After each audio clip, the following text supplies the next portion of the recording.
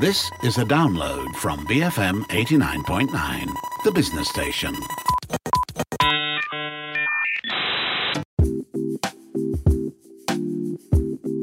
Good morning. Welcome to Resource Center. This is Audrey Raj. Now, I don't know about you, but I miss the way we used to work. Before COVID, it was all about the human connection. Lunch meeting with clients, impromptu water cooler chats, end of day networking sessions, looking for leads, just things that involved building connections, rapport, and relationships. Doing any of this over the phone or Zoom or text just doesn't cut it. And reports have also suggested that workplace communication in the digital era comes with unique stresses that may contribute to burnout. And organizations need to reform their communications policies and methods to curb burnout. But where do we begin? Well, joining us on the show today is Victor Pang, CEO of end-to-end HR solutions provider Work Smartly. Victor has long been advocating the importance of employee well-being amidst the constant state of flux over the course of the pandemic, and together with his team have developed tools to limit the less than desirable effect digital communication has had on employees and their work output. Victor, welcome back to Resource Center. Hello. Hi, Audrey. So, Victor, before we get started, maybe you can remind our listeners what it is that Work Smartly specializes in, and maybe you can talk to us about some of the work you've done and some of your major partners. Yep. Work Smartly is a digital HR solution company. So we have the solution module from the end-to-end system, from the recruitment until the separation management. So we make all the people management processes digitally. And we have our key clients like Roche, we have Sony Malaysia. So they are our long-term clients for years. So that is where we have been working very closely with them, how we change the system and upgrade the system from time to time to make sure that we are meeting the market requirements when the thing change. Yeah. Now, maybe we can start with describing how remote work has changed employee relationships in the workplace and in all aspects with with their peers, and why we need to explore these changes for proper HR management. Okay. So I think in addition to the process and policy changes, I would like to focus more on the changes that impact people as a human in the workplace. Many companies and experts have conducted a lot of survey to better understand the impact of remote work on employee relationships. I think many management know that there are three main areas affecting the employee relationship in the workplace. The first thing is the feeling of isolations. Despite there are a lot of tools and applications that can support communication, but based on our survey, we found that more than 80% increase in sending messages within the company are purely work-related. However, when people are working in office, many times our conversations could be beyond work, including family, kids, and shoppings. Even more in a physical workplace, sometimes you may be introduced to some other colleagues in other departments which may be benefiting to your work. Yeah. The social interaction is in fact decreasing in a remote workplace. A good and sustainable relationship is built by both social and professional interactions. Correct. Many employees report feeling left behind by bosses who did not provide adequate support during the pandemics. I think the second area would be on the employee engagement. Before pandemics, company would organize physical activity like free breakfast, birthday celebration, and team buildings to enhance engagement. However, all these activity may not available even until today, although some forms of gathering are allowed, but due to risk management, I think many companies are still avoiding group gathering kind of events. In fact, we should have a different view on how to enhance employee engagement digitally. Start from the workflow itself, how the work is being assigned, what kind of support system is in play if employee faces issue on his or her work. The above two area actually are leading to the third one, the Mm. employee experience. Mm. The pandemic has increased the trend of employers playing an expanded role in their employee financial, physical, and mental well-being. Support includes enhanced sick leave, financial assistance, adjusted hours of operations, and childcare provisions. Some organizations supported the community by offering free community services and food basket, while some organization has recognized the humanitarian crisis of the pandemics and prioritized the well-being of employee as people over employee as workers. But Mm. some company have pushed employees to work in conditions they are high risk with little support, treating them as worker first and people second. Yeah. And be very careful in which approach you take and be mindful of the effects on employee experience, which will be long lasting. Mm. Now, Victor, I want to come back to your second point on employee engagement, right? I want to talk about how interpersonal relationships and employee engagement have changed as people, we've shifted to different work arrangements over Yep, this pandemic, right? From yep, completely work from home during our full MCO and then maybe back to the office, and then there's a hybrid format as well. So, how has that interpersonal relationship affected employee engagement? I think the pandemic has had big implications for the relationship between employees and employers. For one, it's revealed how many employers profoundly mistrust their employees' ability to get their work done without in-person supervisions. Mm. It is no wonder that when faced with a hot post-pandemic economy recovery, employees are choosing to find a new employers over returning to a boss or organization that lacked trust in them during the pandemics. Second, working from home has revealed that employee can have his own. The flexibility they enjoy, like listening to music, playing with their kids, and they do not want to lose this privilege. Yeah. Therefore, the move toward a hybrid workplace create the challenge of fostering a workplace culture that is consistent online and in person. What matters to your organization? If inclusion is a priority, remote work can provide the opportunity to bring in hires from around the world that otherwise would not be available. Mm. If trainings and mentorships are most important, think about how online tools can be used to foster this type of relationship. Whatever it is that make an organization unique should be fundamental to the practices that underpin the return to work. The post-pandemic economy is recovering Mm. with many new opportunity for jobs both at home and abroad. Employees will be able to choose where they want to work. Mm. The times is now for employers to show employee how they appreciate the resilience and flexibility they have shown during the pandemics. Managers should also meet with their employees and discuss their personal and professional goals.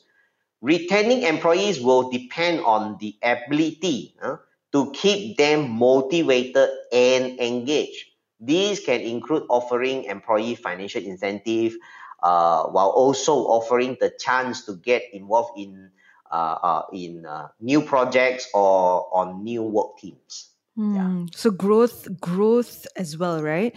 Now, Yes. coming back to designing employee remuneration or Yeah. appreciation programs that Mm. you just mentioned. As we Mm. enter into, well, this is our third year living through a pandemic. We are transitioning into an endemic phase. How can employers design competitive appreciation programs, employee programs that will ensure that they are motivated, they feel satisfied, and Yeah. there's always growth? How do they do that? Okay. I think in a post-pandemic era, I'm seeing a more custom-made appreciation and highly flexible benefit toward each individual employee. The apply to everyone kind of announcement, benefit, and facility will become less and less attractive to employees. However, firstly, please back to basics. How we talk to employees from time to time, how our willingness to support or be there for them when they face challenges. In other words, knowing them as a person who may have family or personal issue, show them you care. I think this is the most important and fundamental appreciation every employee needs even more during this period.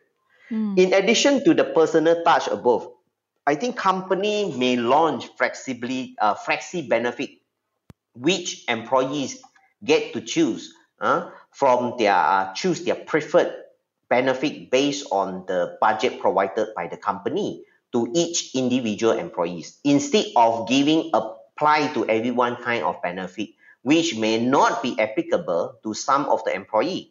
For example, medical benefit for single and young employee, they may look for basic medical insurance. But for employees with family, they may want to have a family-based insurance. The key here is relevancy and applicability of the recognition that a particular employee desire, especially the top performers. Right. I think you hit the nail on the head right there, Victor. We are going to need to take a quick break for some messages, but when we come back, we talk about decentralized work and all its virtual perks and how to bring the human connection back into the workforce, even if we continue to work remotely. All that and more happening on Resource Center with Victor Pang from Work Smartly. Stay tuned, BFM 89.9.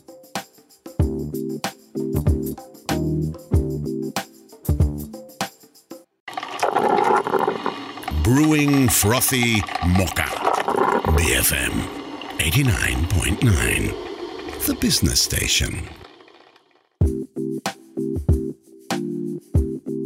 You are listening to Resource Center. This is Audrey Raj. Online with me today, I have Victor Pang, the CEO of Work Smartly. Work Smartly, of course, is an end-to-end HR solution provider. They design programs specifically for HR processes throughout the employee's work-life cycle. And you may also remember them as iTalent back in 2008. They recently rebranded into Work Smartly back in 2018. Now, Victor, before the break, you were talking to us about how empathy is key across the board, right? And that is something that many organizations and HR teams and managers and leaders have had to work on over the course of this pandemic. And I also know that decentralized work and all its virtual perks, it's just not going to go away. No one wants to be stuck in traffic or sit in a face-to-face meeting for longer than they should have to. But how do you see digitalization and proper online communication channels dominating work culture moving forward? How can we find a balance? I think, like it or not, the workplace is evolving. The digital tools and applications are here to stay and continue to have more automations and higher intelligence. The main point is not about how high-tech the tools you have or how branded the application you subscribe to. Like I always believe the first thing when implementing any digital application is the suitability to support your operations. And at the same time, is your operation can be transformed to be more digital friendly. Effectiveness of any digitalization initiative is determined by these three key areas. The first one would be your people readiness. Are they digital savvy enough? Any training needed? And the second one would be the software suitability. Don't buy because other companies are buying. Every organization is unique. Even though the two companies are in the same industry, selling the same product, again, they are different in many ways. And the third one would be digital friendliness of your processes. I think this is the very main key. Please do not think that once you implemented a new digital system, automatically your traditional process will be modernized. A digital-friendly process should be simple, transparent, and sustainable. Yeah. So, but for the record, right, Victor, the human element still is should be number one, right? In employee Yeah. engagement and working in an endemic. Maybe you can talk to us about some of the tools that work smartly. I know you and your team have created some tools Yeah. specifically to help bring the human touch back to work. Maybe you can talk to us about those tools and what you're doing. Yep. I think engagement cannot happen when you are treating your employee as a worker. Basically, it is just a trading transaction. You pay for their skill and energy while they are giving you their time and resources. Therefore, engagement must have human element. You need to treat your employee as a person or humans. In early days, the main function of a HR system is mainly managing transactional processes. Then about 2 to 3 years ago, markets started to look for a more intelligent HR system that able to generate analytics for better decision making. Today, a HR system is required to help the company to engage people in a hybrid or remote workplace. In addition, we can use features like a smart story, value go live, and mission whiteboard that are available in Work Smartly system to share company mission statement, remind the values of the company to their employees, plus encourage peer-to-peer learning via the smart story features, especially for those newly onboard employees. What is Smart Story? Is it like a social platform, or what is that?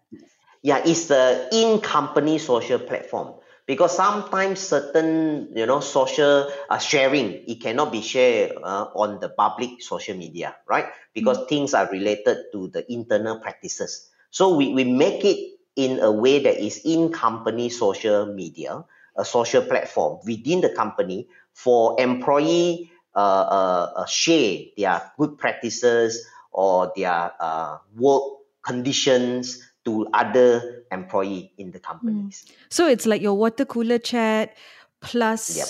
your brainstorming session, but Yeah, also checking in on your colleagues as well and how they're doing, all of exactly. that on one platform. Yes, that's why we call it a smart story. Starts. Okay. All right. Now, so that is the tech, right? That you guys have been working on. But what is the role of the HR team itself? In keeping employees happy, keeping them satisfied. Especially that with Omicron recently, everyone's Yep. been extra concerned because the circle seems to be closing in, right? So, what can the HR teams do? The tech aside. I think now is already, now the HR is already multitasking. Start from recruitment, employee management, payroll, disciplinary, documentation, performance evaluation, and so on. So, however, during this period, I think these three roles are critical for HR. Firstly, as a facilitator, they need to help to make sure the compliance of SOP and update the changes of SOP. For example, like coming soon, the 1st of April, many SOP will be removed. However, HR need to also consider if total removal of SOP within their organization, will the number of people go for MC increase? And how about the medical claim budgets? So the first role, very important, will be as a facilitator. And this person must know when and what kind of SOP is suitable for the company to balance between the people welfare and also the company operations. The second role would be supporter.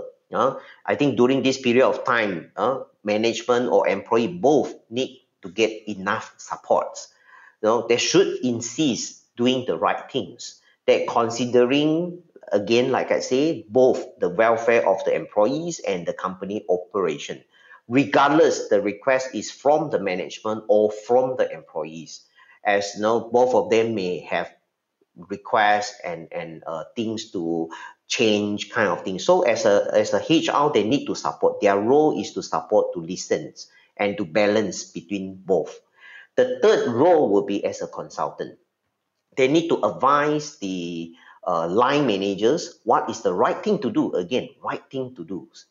Many times, line managers could be overly focused on KPIs and productivity. So therefore, HR may need to step in sometimes to provide advice to line manager about the welfare, the policy and compliance of the people management. Right. Okay, Victor, before I let you go, at the top of the show, you mentioned how HR teams need to look into new practices and they need to do so with an open mind. Maybe you can cap our conversation off with why they need to do this, in your opinion, why they need to adapt to new practices, continue to be agile, and do this with an open mind. Yep. I think it is very dangerous if HR overly focus on administrative methods, because HR is the only department in any organization that carries the name of human resources, in which humans come first and resources second. So yes, they have to properly document all the aspect of people management. But the people engagement and relationship is far beyond having good writing and paperwork. Like I mentioned above, when there is absence of relationship, engagement cannot happen. And relationship can only be built when you are treating employee as a person. Therefore, the change of treating employee as a person must start from HR department. Simply because this department is being empowered to look after the people resources. If HR is not the first one adapt to it, who else? And even if another department initiate a new practice, again, very likely they still need to get the consent from the HR departments. Right. Very true. Victor, thank you so much for taking the time to speak with us today. Now, for our listeners tuning in who'd like to learn more about Work Smartly, maybe even check out Smart Story, your latest offering, is there a website that they can go to? Yeah, www.worksmartly.com. Right. And if you missed out on any part of this show, you can go look for the podcast on our website. That's bfm.my. You can also find all our podcasts on the BFM app that's available on the Apple App Store and on Google Play. I've been speaking with Victor Pang, CEO of end-to-end HR solutions provider Work Smartly. My name is Audrey Raj, and thank you for joining us on Resource Center, BFM 89.9.